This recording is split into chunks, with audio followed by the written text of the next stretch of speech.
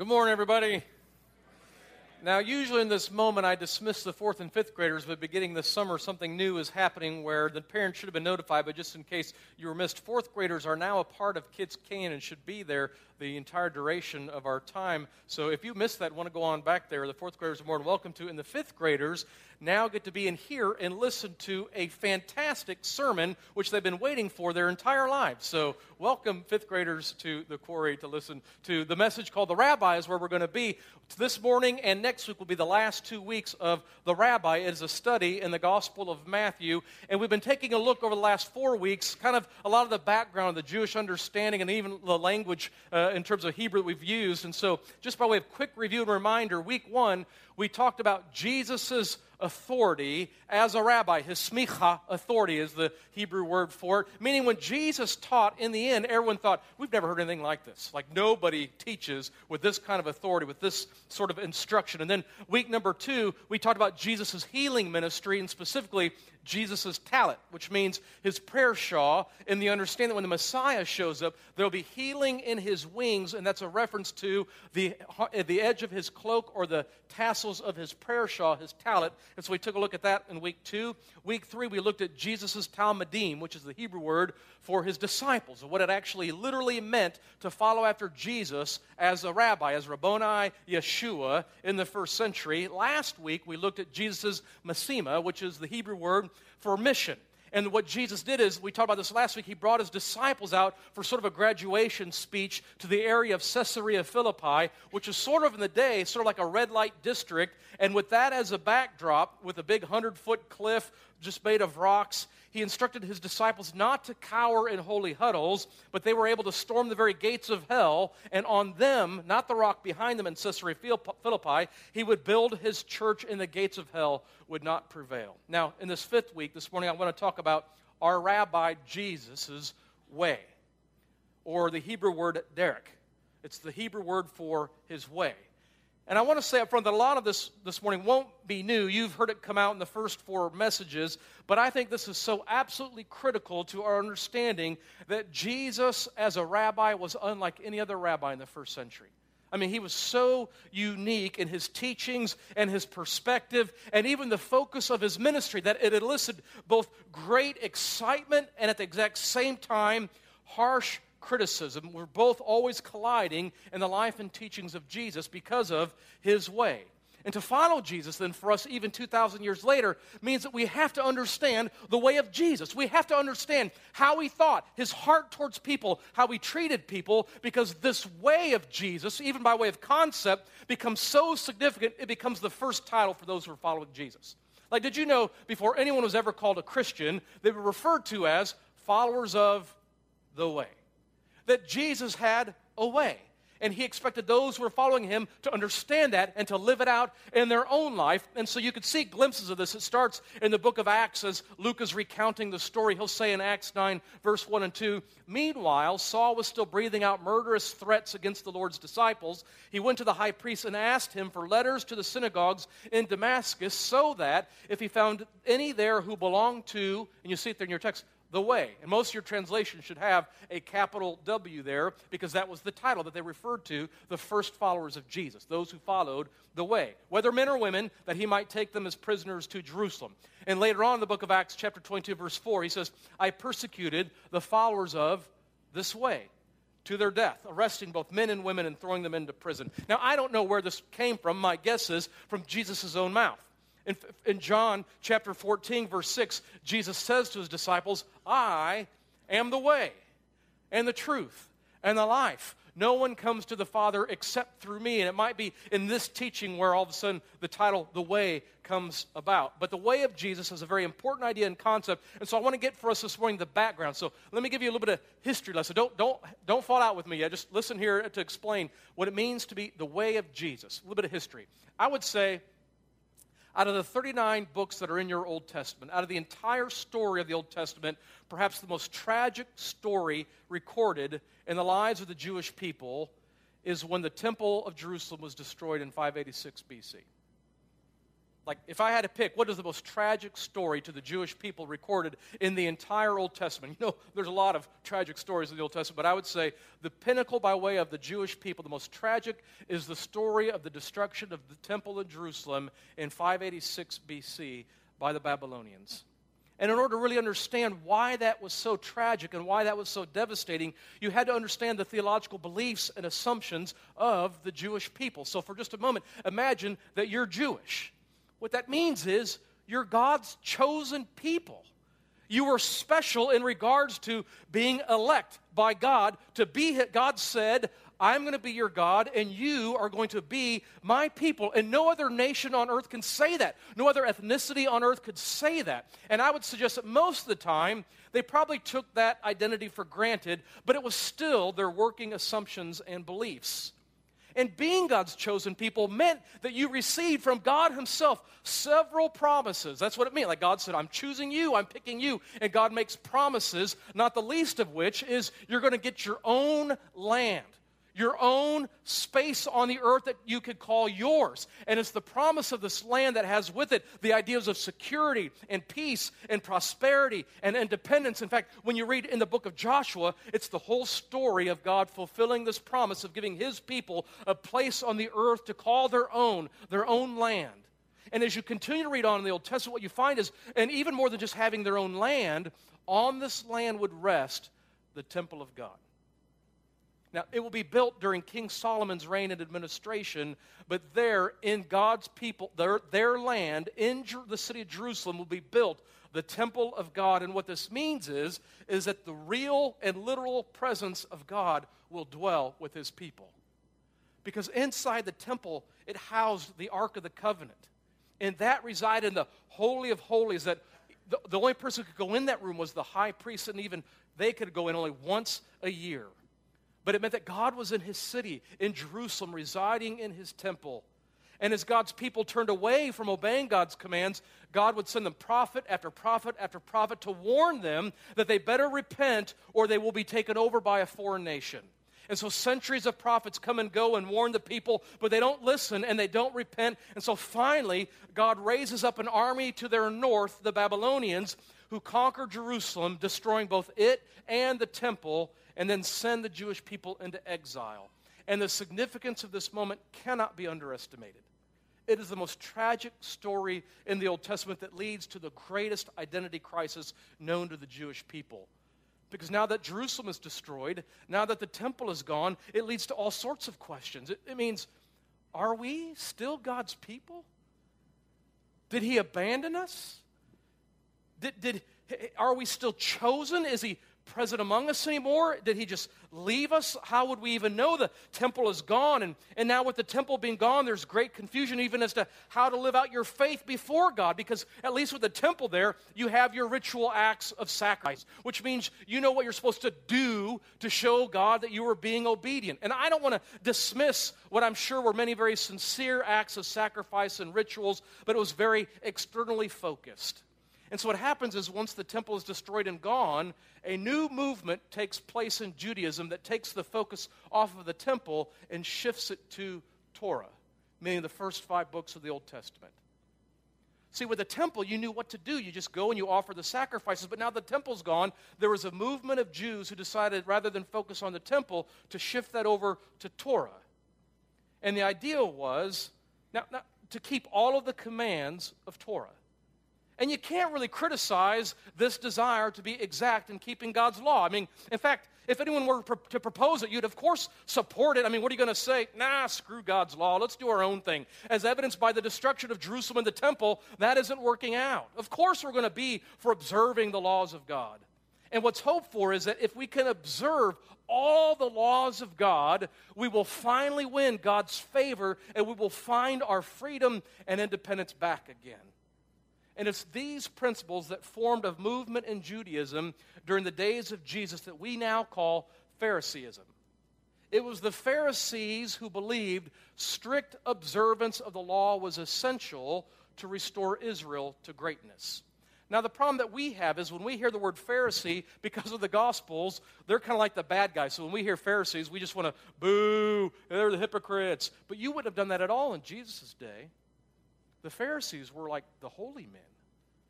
They were like the religious teachers and leaders. They were the ones that you looked up to for righteousness. They were the ones who were so exact in doing everything right. I mean, they knew by memory over 600 commandments in the Old Testament, and they were trying to keep them exactly. So that's why I'm telling you, when Jesus starts to criticize the Pharisees out loud in public, it would have been shocking.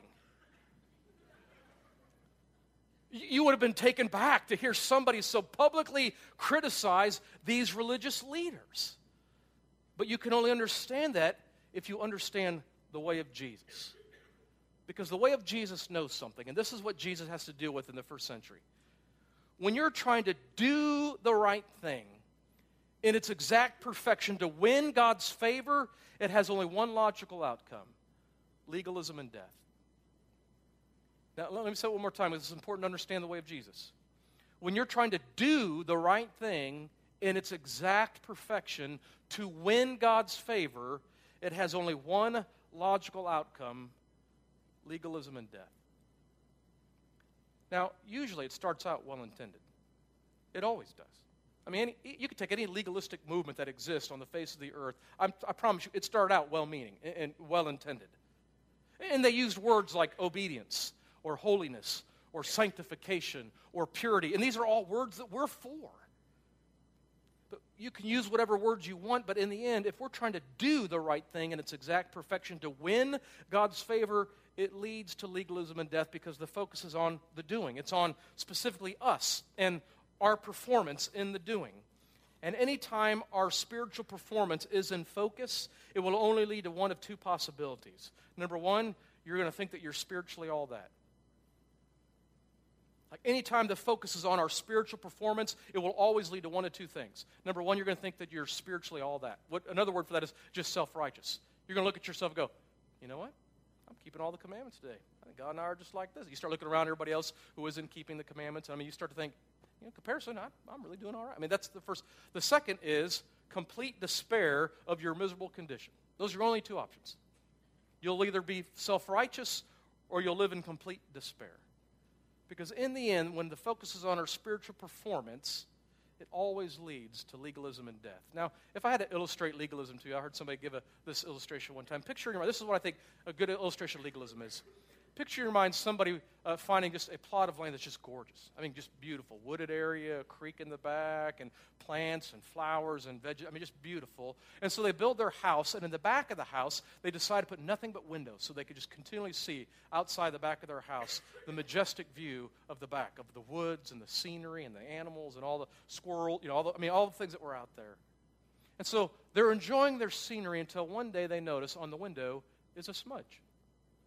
And the next thing you know, their focus shifts from the beautiful scenery out the window to the smudge that's on the window. And if you're like me with OCD, this becomes a real problem for us, that there's a smudge on our window. And so you would naturally, of course, then go to Walmart or wherever you go to buy the necessary cleaning supplies like Windex and paper towels and squeegees and all the things that you would need, and you just go and you clean the window. But the problem is, in the moment you become obsessive about the cleanliness of the window. You begin to note anytime a bird flies by and does anything. You note if any kid puts his face or fingers on the window, and the next thing you know, you become so fixated on the cleanliness of the window that over time, you don't even see the scenery any longer in the back. What you see perpetually is the window and whether it's clean or not. And this seems to me to be the best illustration of what legalism is. It is you forget the beauty that God painted for us, that He intended for us to live in, and instead you become obsessed with any smudge that might be anywhere near us in terms of morality or life. That this is legalism. And this is what passed as real religion and righteousness in the days of Jesus. And Jesus comes to open the eyes of the people to say once again, God has a beautiful picture for you.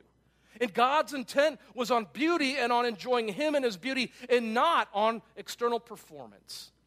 So remember, if you focus on spiritual performance, you've got one of two choices. One is self-righteousness, or the other is you'll fall into despair that this God can never really love or accept me.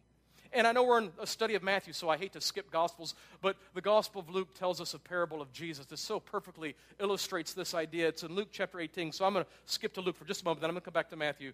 Verse 9, this is what Jesus says. He sets it up with verse 9. To some who were confident of their own righteousness and looked down on everyone else. So you see the context, right? They fall into self-righteousness, right? Look at me, I'm all that. Got my prayer time. I was in the devotional. I've done 3 Beth Moore studies. I mean, that's what it looks like. It says this. Jesus told this parable. 2 men went up to the temple to pray. One a Pharisee and the other a tax collector.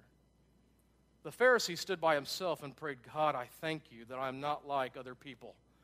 Robbers, evildoers, adulterers, or even like this tax collector. I fast twice a week, and I give 1/10 of all that I get. But then Jesus notes, but that tax collector, he stood at a distance, and he wouldn't even look up to heaven. He would beat his breast and just say, God, have mercy on me, a sinner. God, have mercy on me, a sinner. I tell you that this man, rather than the other, went home justified before God. For all those who exalt themselves will be humbled, and those who humble themselves will be exalted.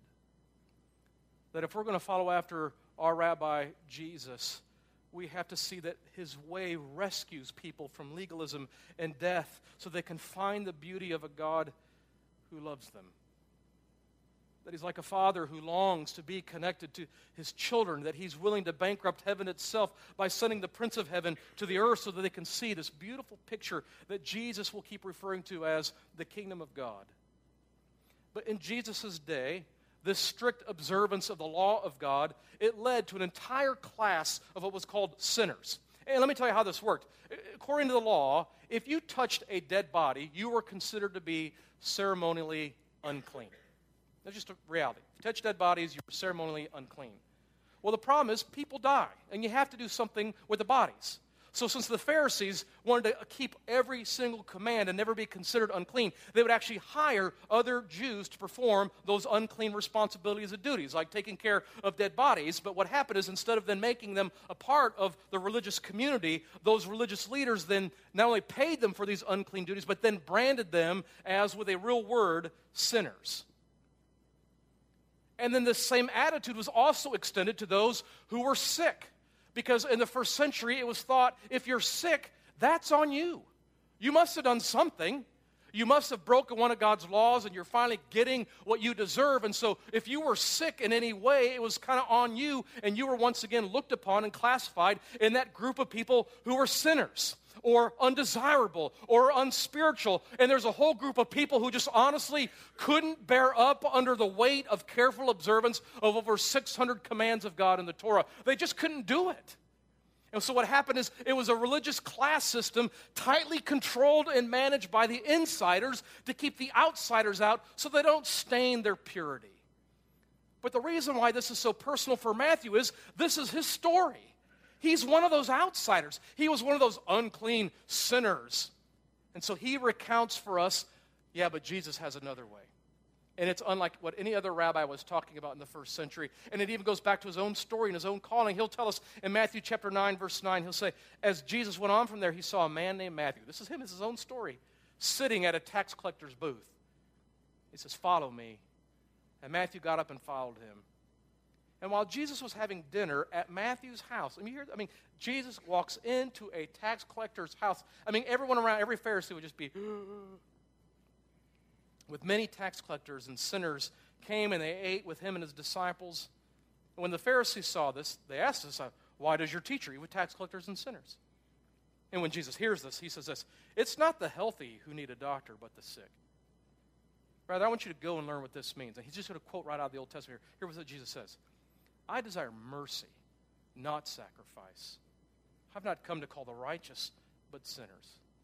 Right out of the Old Testament, Jesus reminds them of the heart of God with this stunning instruction. Go and learn what this means. I desire mercy and not sacrifice. Well, what is sacrifice? We know it's that outward ritual that we do, the object of our individual performance. And Jesus says, yeah, but what really matters to the heart of God is mercy. And so I'd ask you, who needs mercy around you? And ask this question. Who are the super religious people trying to keep out? What group are the super religious people trying to keep out? Those are the ones who need mercy. Who are the holy and righteous people or churches trying to not let in because they might stain the purity of their religious observances? Those are the ones that Jesus says needs mercy. And I would ask you, just students at school, who needs mercy?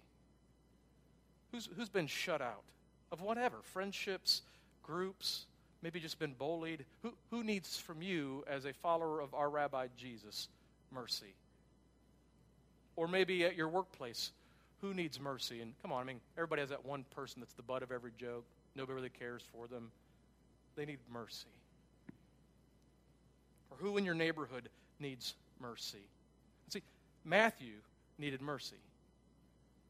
And Jesus painted a picture of the kingdom of God that gave hope to Matthew, maybe for the very first. Could you imagine living your whole life thinking, there's no way I could get in? I mean, I just never will. God will never accept me. To hear from this rabbi, oh no, there's a blessing for you. But there is a blessing for you. And when Jesus gets up and he speaks to the crowds, he opens up the doors for everybody who thought that they were outside and could never get in and says, oh no, do you remember how Jesus begins the Sermon on the Mount in Matthew 5? He begins it with the Beatitudes. It's in Matthew chapter 5, he begins it with things like this. Blessed are the poor in spirit, for theirs is the kingdom of heaven. Blessed are those who mourn, for they'll be comforted. Blessed are those who are meek, for they will inherit the earth. Blessed are those who hunger for righteousness, thirst for righteousness, for they will be filled. And blessed are the merciful, for they will be shown mercy. Now, when we hear these phrases today, we've kind of spiritualized them over the last 2,000 years. We go, oh, yeah, poor in spirit. But I'm telling you, back in Jesus' day, no one wanted to be poor in spirit. Nobody wanted to be in the classification of mourning or meek. That's not how you advance in society. No one wanted to be poor in spirit or mourn or meek or hungry. People were those things, but not by choice. Life or circumstances drove you there.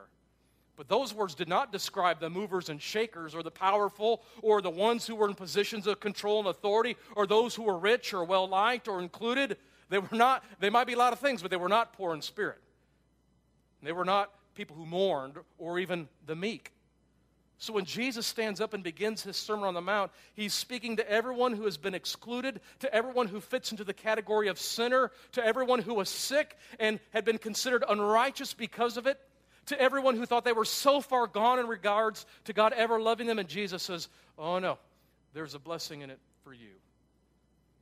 That the kingdom of God, Matthew calls us the kingdom of heaven, is now accessible to you. And then Jesus will turn everything on its head. He'll say in Matthew 5, verse 20, that unless your righteousness surpasses that of the Pharisees and the teachers of the law, you will never enter the kingdom of heaven. And Jesus doesn't mean, you got to ratchet up those 600 commands and do better than those Pharisees. That's not what he's talking about at all. What he's pointing to is a new kind of righteousness that's totally different than this outward spiritual performance that the Pharisees are living in.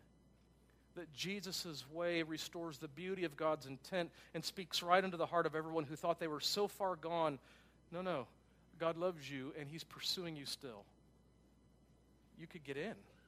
And it won't even be based on your external performance or your own righteousness, but rather through faith in me. If you turn from your old life and live a new one full of beauty and with all the colors that God intended for you. This is why Jesus will begin his entire ministry preaching this message in Matthew 4, verse 17, repent, which means just, hey, that's a new life is available, turn towards it, for the kingdom of heaven has come near.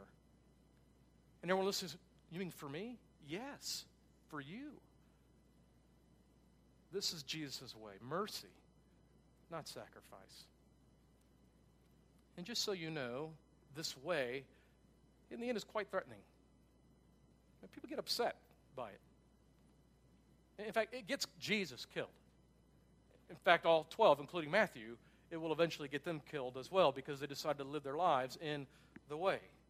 And of course, throughout history, countless others paid in persecution or death to tell the world that, oh no, the life God intended for us is beautiful, and he's made a way for it. So I want to speak to everyone right now who thinks they really are beyond God's love.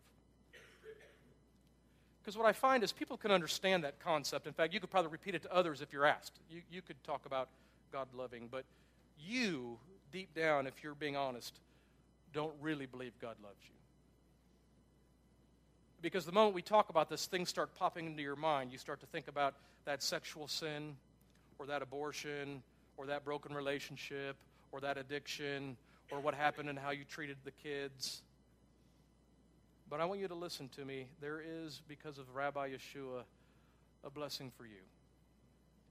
That God's love is extended through our rabbi to you in his way. Or let me talk to the person right now who's feels like they're running on a spiritual treadmill, working really hard so you can earn God's love and acceptance. Or to the person who's exhausted from trying so hard only to feel like in the end you're not going anywhere and you keep botching this up anyhow.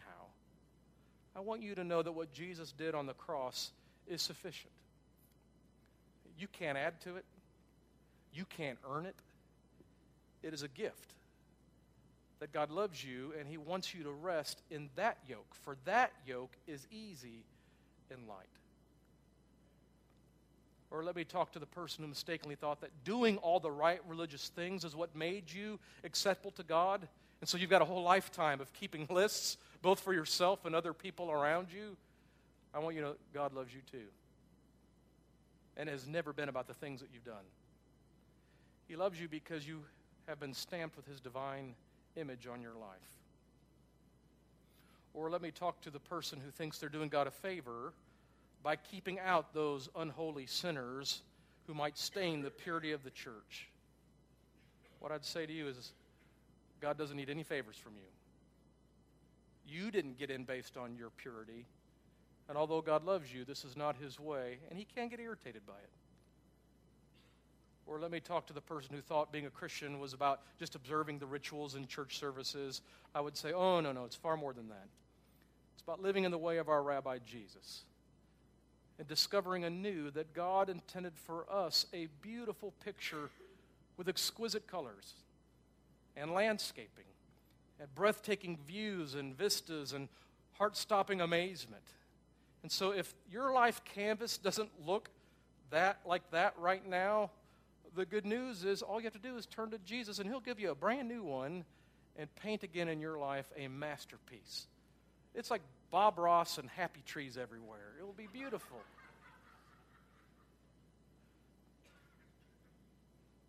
This is the way of Jesus. And what Jesus does as a sign of this is he invites all of those people who had such messed up lives to his table. And every week we gather at Jesus' table. And when we do, it is a reminder not of our righteousness, not of our purity, not of our holiness. It is a reminder that we have a rabbi that we're following after who has opened up a way for us to receive the love of God, to bridge whatever needed to be bridged, to reconcile us back to his Father, and he's invited us to sit and to eat with him. And so when we take the bread and when we take the cup, it is to remember our rabbi is unlike any other rabbi who made a way for people that there was no way to even sit and dine and have close, intimate fellowship with God himself. So what we do here at the Living Stones Church is every week we take communion, and you're invited to. If this is your first time here, you're not forced to. If you don't want to, you don't have to, but you are more than welcome to. We observe an open communion, and so in a moment I'm going to pray, and then afterwards, when you're ready, just come on down to one of these three tables, and you can take the bread and the cup, and as you do so, remember the way of Jesus and how it opened a door for us to say, God loves us. Let's pray together. Father, we give you thanks that you are a God who loves us with such a radical passion that it's overwhelming to us. And in moments, it's incomprehensible. And so I ask right now that you'd give us a greater revelation truly of that love, that as we sit down now at the table of our Lord and Savior Jesus, of our Rabbi Yeshua, that we'll do so remember that this is all about him. So we give you thanks for that. In Jesus' name we pray. Amen.